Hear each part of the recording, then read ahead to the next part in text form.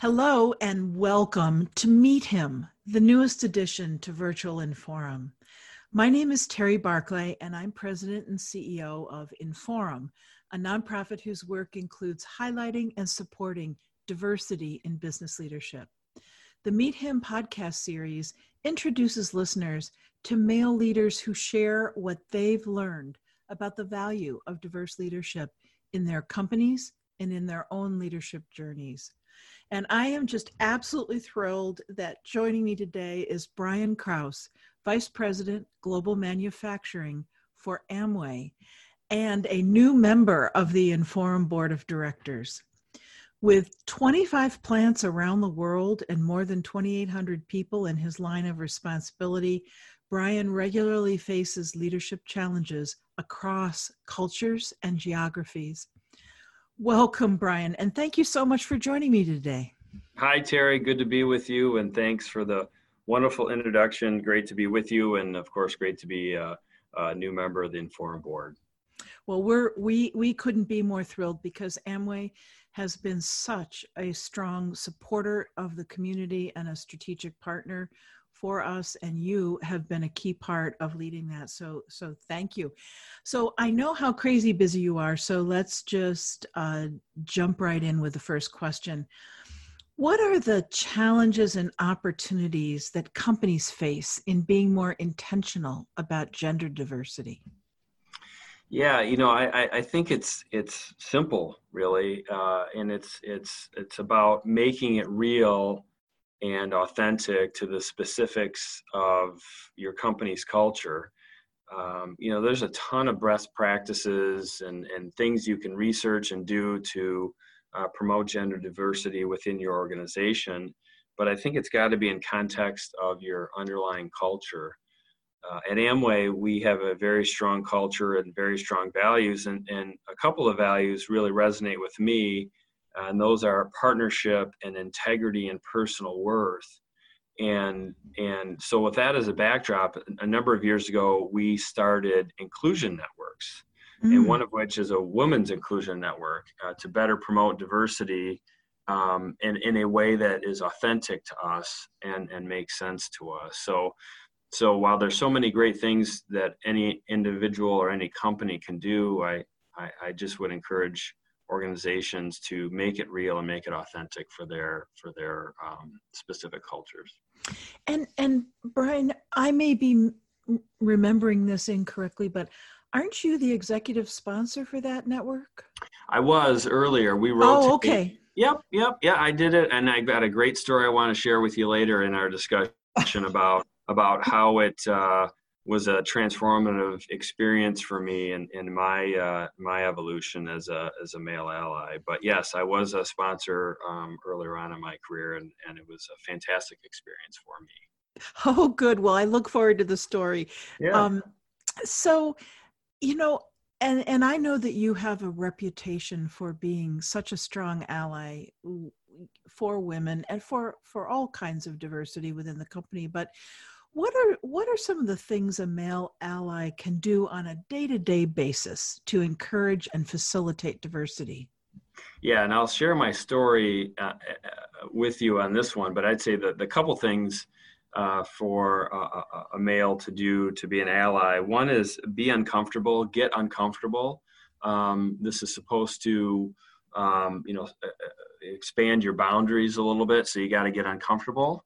Would be the first thing. Second is educate yourself. Be smart about this topic. You don't have to be an expert, but be smart about it. And then three, of course, advocate. And I'll share the story now because, like I said, it was transformative for me earlier on in my career about 10 years ago. I was just getting involved in our Women's Inclusion Network leadership team, and I was invited to my first meeting. And so I stroll down the hallways here at Amway, and I walk into the conference room, and I walk in, and there's maybe a dozen people in the room, and all people I had known, worked with, trusted. Many were good friends, but all of them were women. And as I walked in, I realized, whoa, I'm different. I'm the only man in this room. And although these people were friends and colleagues and all people I trusted, I felt very uncomfortable. I felt awkward. I felt out of place, Oh, nervous, and it took me a few minutes to kind of like find my mojo, so to speak. And we had a great meeting, and things went well. But after the meeting, I was talking with one of the women in there, and I was explaining, how I felt when I walked in, and she said, "Well, now you know how I feel every time I walk into a room that's generally full of men." And it was really an eye opener for me. I was uncomfortable. It helped educate myself, and so I like sharing that story because we don't want to be a company culture, and I don't think we want to be a society where people feel unwelcomed or out of place. And so if I, as a leader, or anyone else, can be an ally and create an environment where people can feel part of something, people feel part of an inclusive environment, then we're making progress. that is such a great story, and I'm sure that the women listening to this podcast will relate to that. And I'll be curious to hear more about how you took that lesson to heart, and how you changed as a result of that. Because that's a very it's difficult. We don't like being uncomfortable. Right. And we'll do almost anything to avoid it. Right, exactly right. And that's not where true growth occurs. True growth occurs when you're uncomfortable, and I was certainly uncomfortable for the first several minutes of that meeting. Well, kudos to you for pursuing that. That's just great advice. So, speaking of advice, what advice would you give to someone who's going into a leadership position for the first time? Yeah, I love this topic, and I love seeing people make that turn. And I think it's one of the hardest transitions a person can make in her or his career. Because you're likely going from being a superstar individual performer to all of a sudden, your destiny is no longer directly in your hands. And I've seen a lot of people make that transition, and I would offer three pieces of advice. One is, get used to making mistakes, learn from them and grow. Again, this transition is probably one of the tougher ones of a person's career. So just get used to making mistakes. It's not bad. It's how you grow. The second one, I'd say, stay confident. Somebody saw something in you to appoint you to that leadership position. They see something in you that is and has potential for the future. So others see something in you that, maybe you don't always see in yourself. So don't lose your confidence. And the third one is, it's really no longer about you. It's about lifting others up. And the new leader's source of satisfaction needs to change from what I can individually drive and deliver versus how I can help others be successful. So, I call it, your source of satisfaction has to change from me and what I can do to what we can accomplish together. Oh, that's such a great perspective. I'd like to ask a follow-up question. Do you have any tips or thoughts about how you stay confident after making mistakes? Sure. Yeah, right. I mean, we all need a handful of people that in our lives, in our career, that we can pick up the phone or grab a cup of coffee with and be that confidant to say, I'm struggling with this.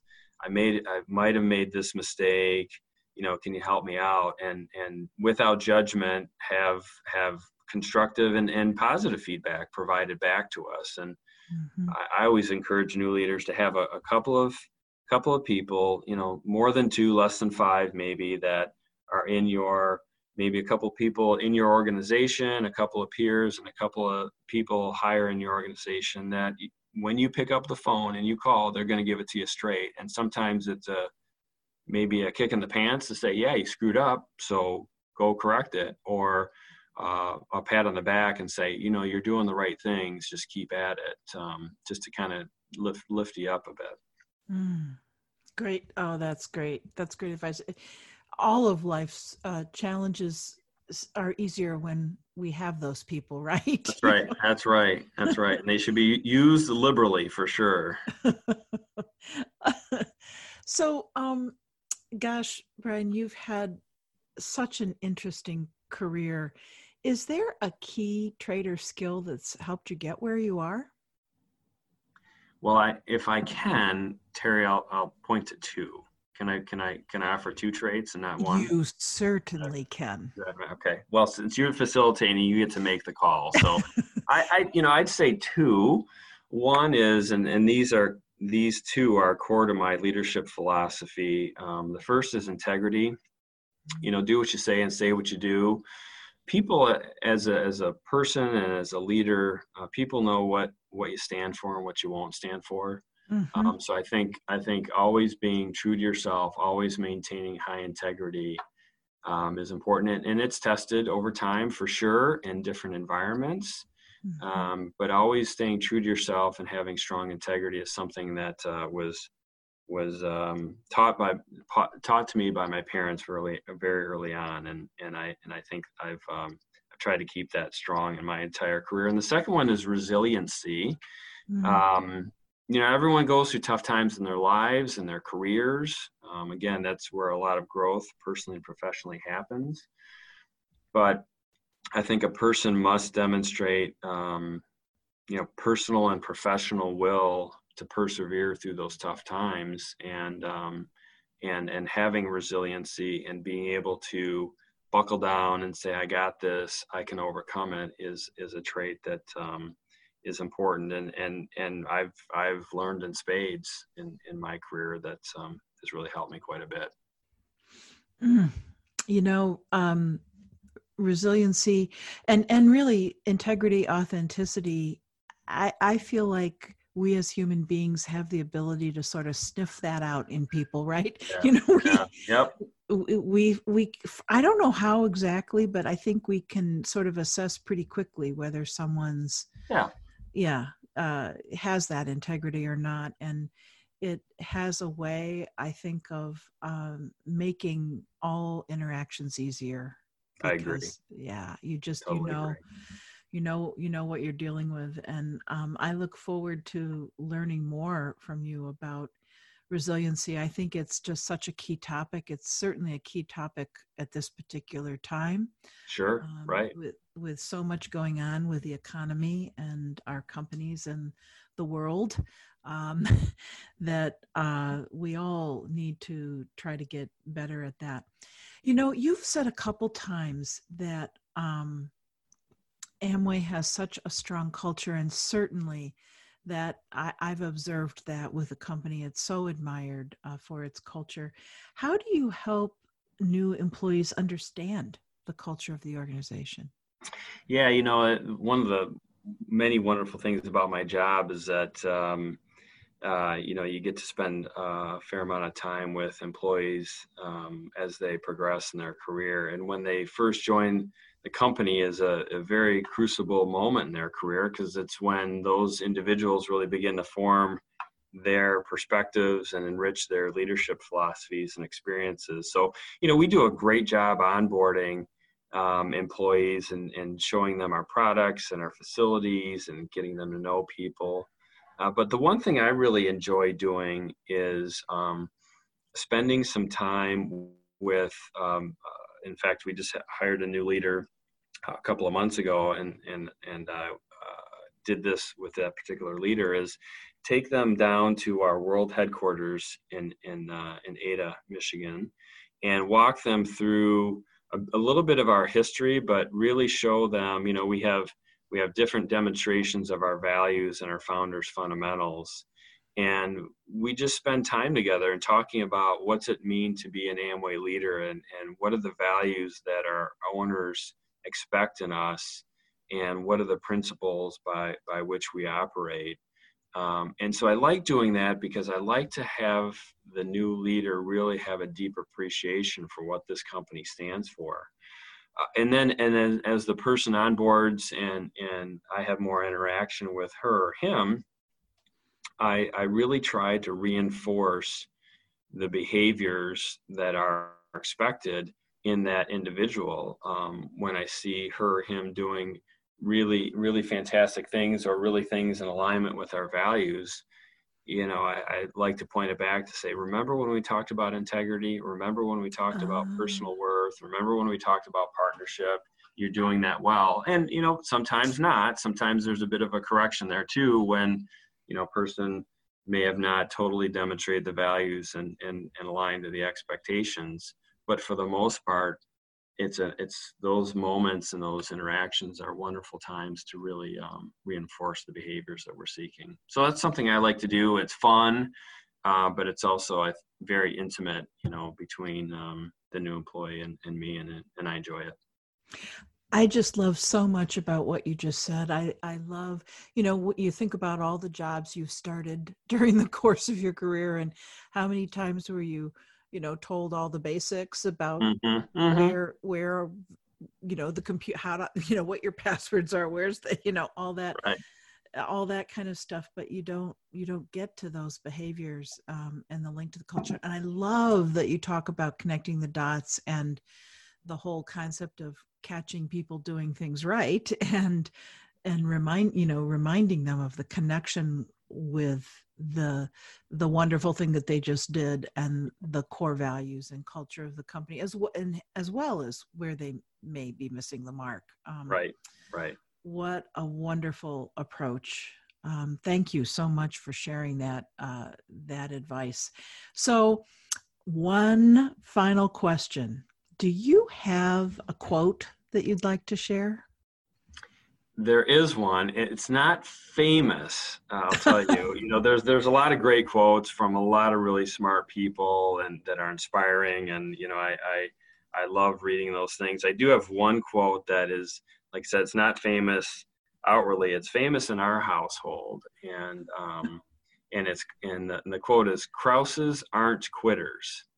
Krauses aren't quitters, and the reason why that's quote famous in our house, between my wife, my two daughters, and me, is kind of back to my point on resiliency and integrity. There's times in your life that things are tough, but you make a commitment, you honor your commitments, you work through it. You may not be the best, it may not turn out exactly the way you like, but you honor your commitments and you don't let people down.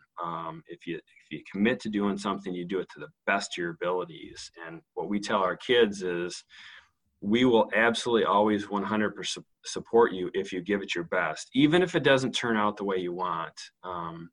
But we're always going to support you, because Krauses aren't quitters. You do something, you commit to something, and you give it your best every single time. Oh my goodness. I just love that. And I have a feeling that after this podcast goes live, you might have lots of people applying to join the Kraus family. Right. Well, sometimes my daughters oftentimes they roll their eyes when I say, "Hey, remember, Krauses aren't quitters." Okay, Dad, we know, but it's kind of a fun thing. Yeah, well, just wait until they're old enough to have families of their own, and you'll hear that repeated. So I hope so. I'm putting my money on that, Brian. I am. Brian, thank you so much for joining us today and for sharing these insights. You've shared a lot of memorable things, and really appreciate your willingness to do that. It was fun, Terry. Thank you for the opportunity, and you're a wonderful leader, wonderful facilitator, and just very pleased to spend time with you today, and of course, be on the Inforum board. So thank you. Thanks, Brian. Well, that wraps up our podcast. Please come back to inforummichigan.org for more opportunities to meet him, and also Meet Her, a podcast series featuring women of accomplishment sharing their experiences and insights on leadership. And while you're there, check out the other virtual Inforum components, including a growing library of video tips, virtual leadership development programming, and even a series of virtual events. Thank you.